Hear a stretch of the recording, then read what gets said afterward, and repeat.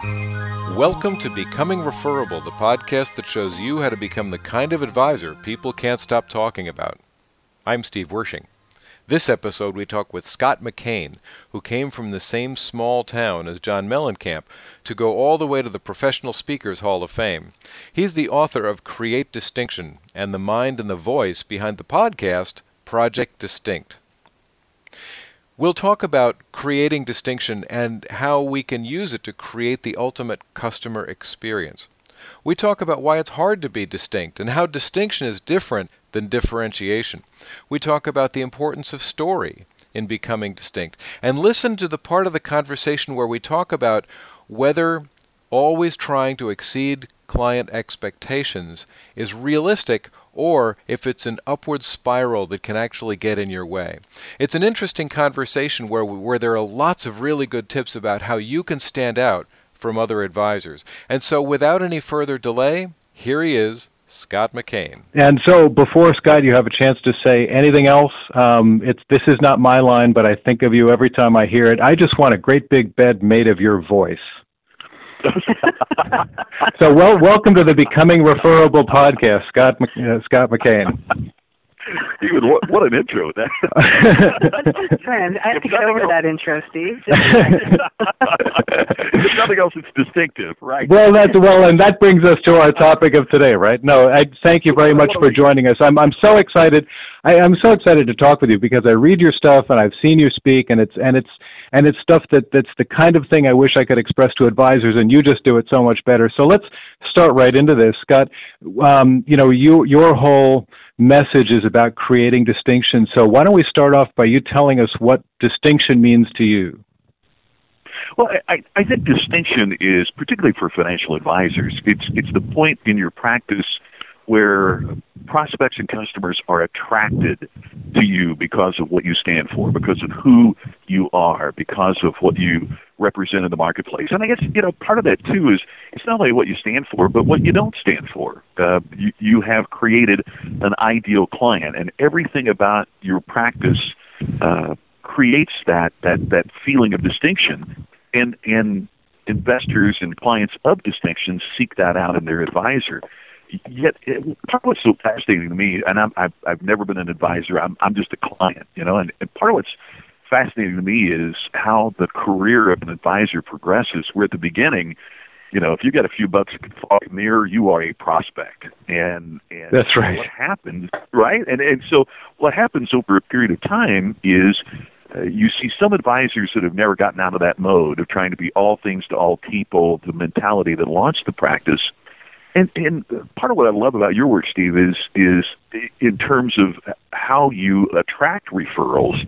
I see so many folks talking about how you pursue referrals, and I love where your language says about attracting them. And I think that's what distinction does. It recognizes that the clients you attract and the referrals you attract are infinitely more valuable over the long haul than the ones that you had to pursue. Well, and I'm sorry. No, go ahead. Let me finish the thought. No, and I think that's rarefied air. Few advisors get there, but the ones that do, and that's what fascinated me. What was the process that enabled some advisors to get there and some organizations to get there, where others seem to be doing an okay job, but just we're missing the mark? And so why do you think, apart from just the whole background of starting with what I call the accidental practice, why do you think advisors find it hard to be distinct? I think there's a couple things. I think one is that you begin in such a non-distinct way that the very aspects that will separate you from the pack are those things that you don't get in typical training. And it's those things that unless something happens along the way that triggers you to make your practice more distinctive, to understand that you can't proceed by being all things to all people. No one is loyal to a generic. No one has ever said, I love my financial advisor. She's exactly like every other one. It's finding those unique aspects that will make you stand out. But yet at the very beginning, that's where you often get the most pushback, right? I mean, because of compliance issues in the industry, because of so many other things, it's geared up it's kind of the tall poppy syndrome at the very beginning. If you stand out, that's who we want to cut down. But yet over the course of a practice development, it's exactly those aspects that will separate you from the pack. And maybe I could just pick up on something you said and make sure I heard it correctly. It essentially sounded like you said, until you know what you stand for, it's hard to stand out. Like it started with what you stand for. Can you tell us a bit more about that? Because I think it's a really interesting concept that we don't think about a lot. Well, Julie, I think part of what happens is that some advisors, I met an advisor one time, and she only works with people involved with the sport of polo. And if you don't own a polo pony, or if you're not a participant, or involved in the sport in some way, then she'll refer you to another advisor because she's isolated her practice on a few select clients that are involved in polo. Now, obviously, if you're in polo, you are an affluent individual. I mean, right? Sure. Work with people that bowl. You've targeted a very select market. But instantly, that person becomes, to your expertise, it becomes very referable. But also, it says, this is who I am, which means I understand. I work with some advisors who focus on surgeons. And part of the strength of that is that the surgeons get to the hospital about 5 a.m., which means if you want to take them to lunch, it's probably going to be 10 or 10:30 a.m., not noon. Or if you want to visit them, then a good time to be there is 2:30, not 5 o'clock. Some of the things that the advisor that tries to be all things to all people might not understand. So the pushback I get sometimes is, well, I can't focus only on surgeons. Well, that's okay. Maybe you also want to focus on, the general practitioners. But you don't advertise that I'm all things to all people. The surgeon thinks that you only do surgeons. The GP thinks you do GPs. You find ways to say this is where I am, rather than trying to be involved in everything. I've had advisors say, well, what if what if this small client wins the lottery? They literally say that, and I think, well, then you should be prospecting at the convenience store, right? There's a new strategy. That's a blog post right there. Yeah. Try that one. I'm big at 7-Eleven. But I see so many advisors who don't understand. And the other aspect is this. I was on a program several years ago, and one of the other speakers, and I would give anything if I would have followed up and gotten the name and gotten all this, but I was in the audience, and I will never forget what he said. He was with Accenture Consulting, and they'd done a project for UBS. Why did UBS have a dominant market share in Europe of the ultra-high net worth investor that they don't have in the United States? And part of what their study had concluded was that what they were doing in Europe, for example, they would enter into the database how the client drank their coffee, so that when they would come in the office, without even asking, they would just set a cup of coffee in front of the client, already prepared to his or her taste. Well, I don't know about you, but if somebody knows how I drink my coffee, it's almost subliminal. Well, they know me, right? They would find out the favorite artist of that particular client, and they would have prints of that particular artist on the walls in the conference room. They would find out the favorite music, and that's what's playing in the office when they come in to talk. That sounds, it sounds incredible, but I did another project trying to find out why did what were A+ advisors doing that A- advisors in terms of production weren't? And everything we found about the A+ advisor was they were more like a concierge. They had a very specific group of targets and an ideal client, and then they served all of their needs, not just their financial needs, and it made them distinctive in the minds of their clients. It strikes me, this as a follow-up to that who you choose has to be authentic. It's one thing for me to say, I'm going to target polo players. And if a polo player asks me why, and my only response is, well, you seem pretty wealthy as a group. It's not going to it's not going to resonate. So I must have some connection to polo, to sport, to something in there as well. Is that a fair point?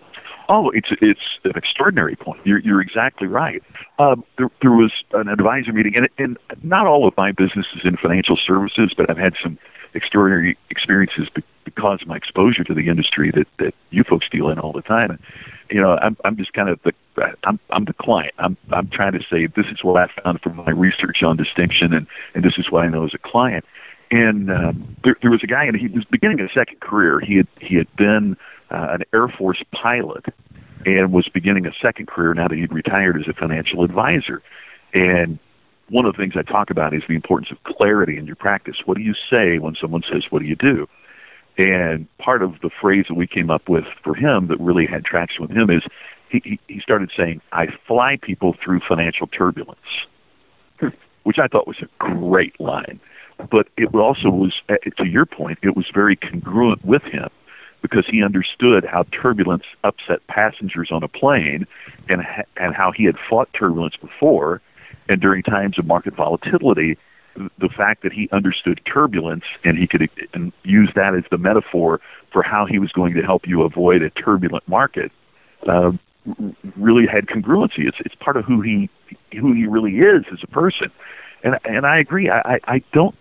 Sooner or later, clients see through this, and particularly with those of affluence, it's usually sooner. And if we're not transparent and if we're not congruent, it's a detriment rather than a strength to our practice.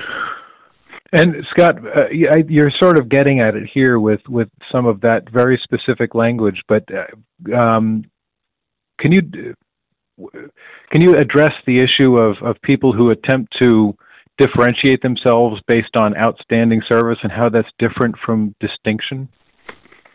Oh, I appreciate the question, Steve. That's one of my pet peeves, as you know, because you've heard the presentation. It's we did a research project for a particular financial firm, and we asked advisors. The basic question was, if I moved to your community, wanted somebody local to be my advisor, why would I pick you? What would make you stand out? 80% of advisors said our client service makes us different. Right. Oh, we have the same data, by the way. Back right, sure. So, it's like the old statistic that 80% of us think we're better than average drivers. Yeah, right, exactly. 80% of us can't be better than average. That's kind of the definition. So 80% it can't make you different, right? So part of what happens is and picture this from the client's perspective too. If I'm talking to several advisors as a prospect, and all of them say their client experience makes them stand out, then you've just commoditized the client experience because you haven't expressed how your experience is different or distinctive or superior. And so what I'm encouraging advisors to do is to begin with clarity. As we researched it, we found there were 4 basic cornerstones to distinction, and the initial cornerstone is clarity.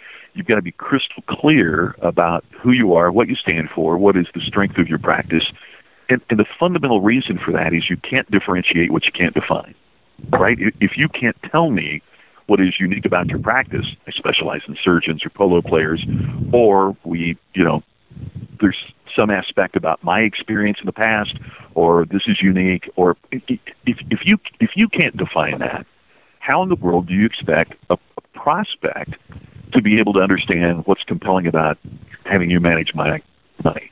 And if you can't do that, how do I have the language that enables me to, into your specialty, into the language that helps me refer the practice as a client to a friend?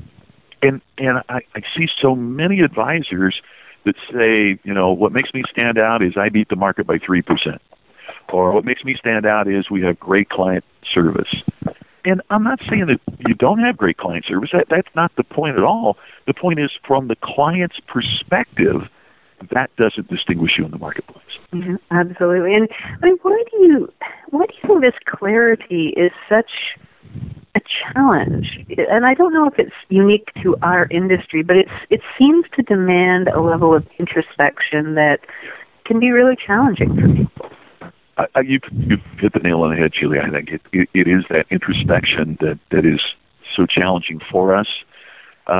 According to some reports at the time I was working with them, I haven't looked lately, but the seventh largest financial institution in the United States is a company called CoBank. It's Bank for Cooperatives. They lend money to electric utility cooperatives and agricultural cooperatives and building cooperatives. And the CEO of CoBank, who just recently retired, his name is Bob Engel, formerly at HSBC, he told me this clarity process was the single hardest thing he had ever done as an executive. Yep. And I think part of it is because in any organization, even organizations not involved in financial services, it ends up sounding like a committee report. Everybody wants their little nudge in there. Through great client experience, we provide superior returns for investors who are interested in stability. It sounds like it's written by a committee, right? The other thing that's hard is, and I think this is the parallel that we talked about earlier, in the very beginning of everyone's career as a financial advisor, everyone's a prospect. And because most of the advisors I've met are really good people. And so you hear somebody say, you got to cull your book and you've got to prioritize your clients. And people don't like dropping clients. And so the whole thing about clarity also means we have to be very precise about what we are not. And as our practice changes, some of those clients that we acquired earlier don't fit into the clarity model of our business. And it's not easy. It is difficult. And therefore, many of us take the path of least resistance, and, we'd rather have a book of, X number than a very clear, defined, precise book of a smaller number of Y. Well, one of the other cornerstones that you point out is creativity, and first, I know that creativity is hard, so that's one obstacle. But one of the other obstacles is the regulatory regime. How heavily regulated the financial services industry is. What kinds of ideas could you share with advisors on how they can be creative still within the regulatory framework of the business?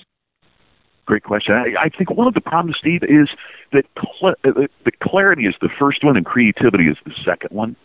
And because we don't get clear to begin with, then anytime we try something creative, it doesn't gain us traction with clients.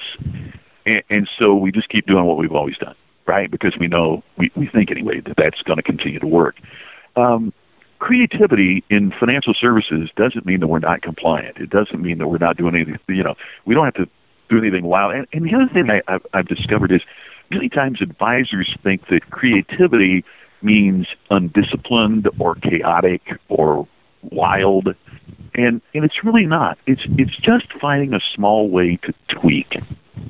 The example that I use, it's not a financial services example, but I hope it illustrates the point, is that if you have a rental car business, the Ford that Hertz rents is identical to the Ford that Avis rents. There is zero product variation. Now, what I suggest to advisors is, in many situations, the mutual fund that advisor A recommends isn't any different. I can still buy that same mutual fund from advisor B as well. So there's limited product variation as well. So how do you differentiate yourself? How do you set yourself apart in that? Well, the Taylor family is starting a small rental car business years ago in St. Louis.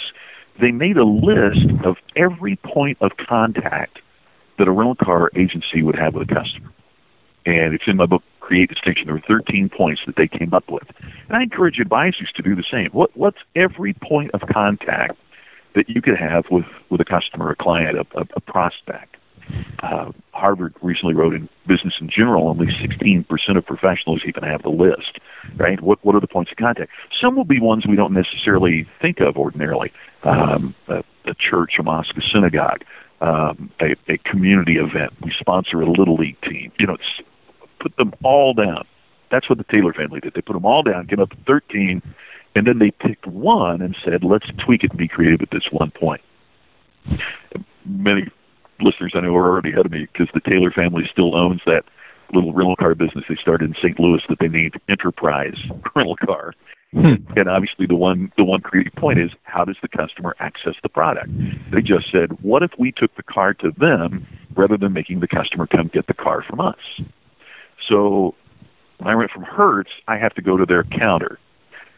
Enterprise brings the car to me. And that one little creative tweak, Enterprise is now, as you know, bigger than Hertz. They're the biggest in the industry. They're the largest.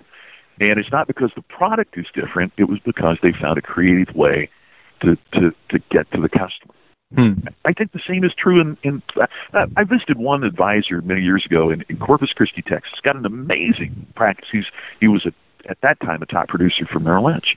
And when I walked in his office, he's stuffing books in envelopes. He's signing books. And I said, "Oh, have you written?" And as soon as I said, "Have you written?" I realized he was signing someone else's, Bill Gates book. He said, my top 25 clients, we have a monthly book club. And I go out every month, I buy 25 books, and I read the book first, and then I inscribe the front of the book with the part of the book I think will apply to that specific client. And I send them a book every month. Well, how loyal do you think those top 25 are that every month get a business book that has in the front an inscription of, make certain on page 118 you read the part about, right? And they get that every month. Now, that's compliant, and that's unique, and that builds loyalty. And I can imagine being in, a friend's office, and there's the new Bill Gates book. At that time, was new, laying on the desk, and you say, "Hey, how's that book?" He said, "Well, my advisor sent it to me. Here, look." Right, and so it begins the process of creativity, solidifying the relationship. Now, any advisor can do that, but I've only met one that does. Well, right, and that actually brings us to that next cornerstone, which is that customer experience focus. So, if an advisor was going to work on starting to create distinction, how would they begin to look at their experience to try to hone it down to something that will help them be distinct? It's trying to look at it, and this is part of where and part of what I love about what you folks talk about, and what you preach, Steve, is like the client advisory board, of finding a way, which I'm such a fan of what you talk about, and that is just one of the points I think is so incredibly important, because how do you find a way to see your practice through the client's perspective? This is not uncommon. I mean, I find it true in every business. When I'm working with the tech folks, the techies tend to design features that will appeal to other techies that do what they do, as opposed to how does the end user use it conveniently. You know what I'm saying? And so it's not uncommon, but we tend to view our practice. For example, I had a situation in Washington, D.C., where we were talking about exactly the question that you raised. And part of what this particular advisor understood was he thought the client experience began when the client walked in the office door, and they're based in downtown Washington. And he realized that for example, a client that's a widow, the experience began when the taxi let her out on the street corner, and she had to walk in the building and get in the elevator, or she had to park in the parking garage and walk alone to the parking garage elevator that would take her to the lobby, that would take her to the elevator, that would take her to the office. And part of what they started doing at their practice was, either the advisor or the client associate would meet them at the parking garage, or would meet them at the lobby front door, or would arrange an Uber to pick them up and then drop them off, and so they could track when the car was going to get there. So they met the client at the beginning. My good friend that many of you have heard, Joel Weldon, has a great line, and he'll ask the audience, how many of you have ever been bitten by an elephant? Well, no one raises their hand. Joel will pause for effect and say, well, how many have been bitten by a mosquito? And everyone raises their hand, and Joel says, it's the little things that get you. That's great. That's awesome. And I find that in the client experience focus is that when we're obsessed by what does it feel like, what is it, what is the experience, and it's those little things. It is, all of us could get on Uber and order an Uber for the client in a metropolitan area, and then know exactly when they're going to get there. So the client associate welcomes them into the lobby and walks them into the. We could all do that, but so few of us do because we major in minor things sometimes. as opposed to the little things that would create such a compelling experience for the client that they couldn't wait to tell their friends about it. And I guess you could argue that the client experience really started when the person even thought about getting financial advice, right? So you can kind of take it back and really work through exactly that level of detail every step of the way. Julie, the three most important words I've ever found in creating that experience is, and then what, right? So the prospect is considering getting financial advice. And then what, right? How do I get in front of them, right? So they first see something about our practice. Well, what do they need to see? Well, they see something about it, and then what? And when we keep asking that question, and then what? It's funny. If we were going to make a movie, we would never think about casting the actors and hiring the technical professionals to do the sound and the lights and leasing the camera equipment and then build the sets and then get everybody together and say, okay, what's this movie going to be about? Right? To begin with, this is the communication. This is the dialogue. This is what we're going to say, and then everything else would spring from that. Yeah. Yet, when we become financial advisors, we launch our practice and we get so involved in doing what we do that we haven't really taken the time to step back and think about what we do. And Steve, I hope you don't mind me saying, I think that's your role, and I think it's my role, is to help get these folks to that 30,000 feet, not because you ignore the details, you ignore the daily grind and activity that a lot of advisors face, but that's where I see advisors having challenges and having problems, is because they haven't done those little things like, and then what? The client is coming to see me, and then what? How am I going to meet them? How am I going to really get to the point that their practice is so unique and so distinctive that it stands out from other advisors, and they become the advisor of choice. Mm-hmm. That whole client experience thing leads me to something, and I'd like to maybe have a friendly debate with you about this. Sure. One of the things that you talk about is delivering more than you promise. And one of the challenges, I hear a lot of people about creating a wow experience and going above and beyond. And one of the challenges that I have is that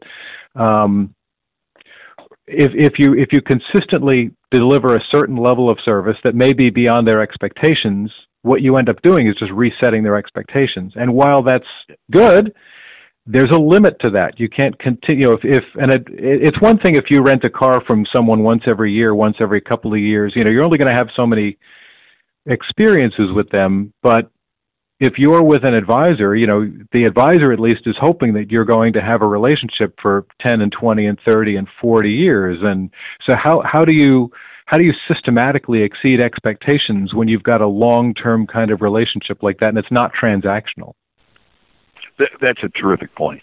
And part of the challenge that I have in that is that typically when advisors say, we exceed client expectations, one of the challenges that I have with that is that I will follow up and I will say, great, tell me specifically about this client. What is their expectation? Well, I think no, you can't exceed an expectation of which you are unaware, right? Exceeding an expectation also means that we've worked with the client to define what those expectations are. And they're not the same for every client. As we well know, clients are different from one another. They have different risk tolerances. They have many different, aspects and peculiarities about them that we need to understand. I do believe that behavior rewarded is behavior repeated, as Dr. Michael LaBeouf says in his book. But the challenge is, as Dr. LaBeouf points out, is that it's exactly the phenomena that you talked about. When we reward their expectations, then they just repeat it and set higher expectations. Here's my side of it. And I believe my mom was wrong. Mom always said familiarity breeds contempt. That's wrong. The longer you're my advisor, it doesn't mean that I hold you in scorn. Familiarity does not breed contempt. The problem is that familiarity breeds complacency. And so if all you're doing is serving me for a decade and the way that you've always served me, then you might have become complacent in the level of experience that you're delivering for me. And I know that certainly as a client, I become complacent about what you were delivering. So something happens in my financial life, and now I've got a little bit more money to invest. So that's the point I might sample the experience from another advisor. It's that shiny new object, right? It's let's see what happens. And many clients, I believe, erroneously think that diversity among advisors means diversity in portfolio, and we know that it doesn't. But I'm diversified. I've got 3 different people managing my money. Right? That right, sure. The shiny object. Yeah. Advisor, and now I'm really diversified, and they've all got the client in the same thing, and the client doesn't have portfolio diversity. They just have diversity in terms of financial advisors, and I think that's where part of this comes from. I'm not saying that. First of all, you can't exceed an expectation of which you're unaware, which means you have to have a conversation with clients about, help me understand what do you expect from an advisor? How can we deliver an ultimate client experience? And then finding ways to tweak that. Again, it's not that you're throwing the baby out with the bathwater and blowing everything up, and that it's just continually trying to raise your game so that you're doing something that is an element that shows the client that you are passionate about the experience that you're creating for them. Well, we joke about this every so often, but actually it turns out it's true. Having a client is really like being married, and you've got to keep it fresh every once in a while, right? That's a great. I'm not going to mention that to my wife. Yeah, right. Okay, thank you. Not unless you want to become her financial advisor. Yes, exactly. Yeah. Every time she comes to a speech and she hears me talking about that familiarity breeds complacency, I get this wink from the back of the room. Yeah, right. Exactly. Whoops. That's what you preach, pal. Yeah, right. Exactly. Well, listen, I want to get at least one more question in because I'm interested in your perspective on this. How has the internet affected becoming distinct? Well, I had the greatest. It was in another industry, it's in the automotive industry, and I said, "Is the internet impacting your sales?" And the national sales manager of a big automotive company said, "Yeah, it's impacting our sales. We can't get our people off of Facebook to go out and." It's a good line. It is. I think this is a sea change in some ways.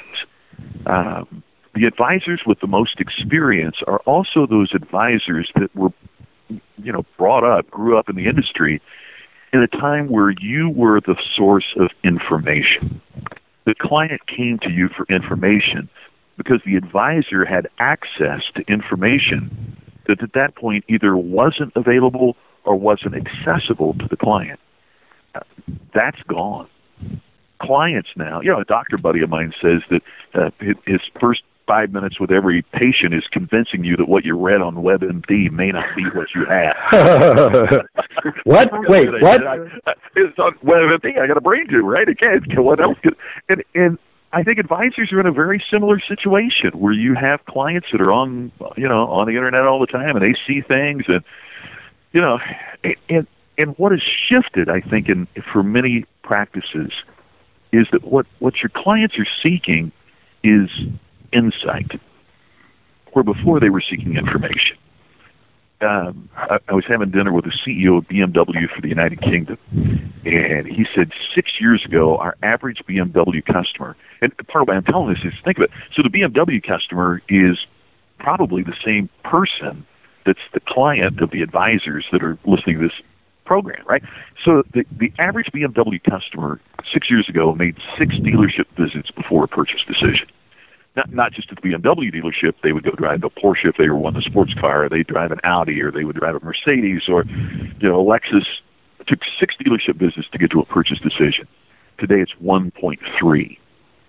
Mm-hmm. And I said, why? Why the difference? He said they don't need the dealership for information anymore.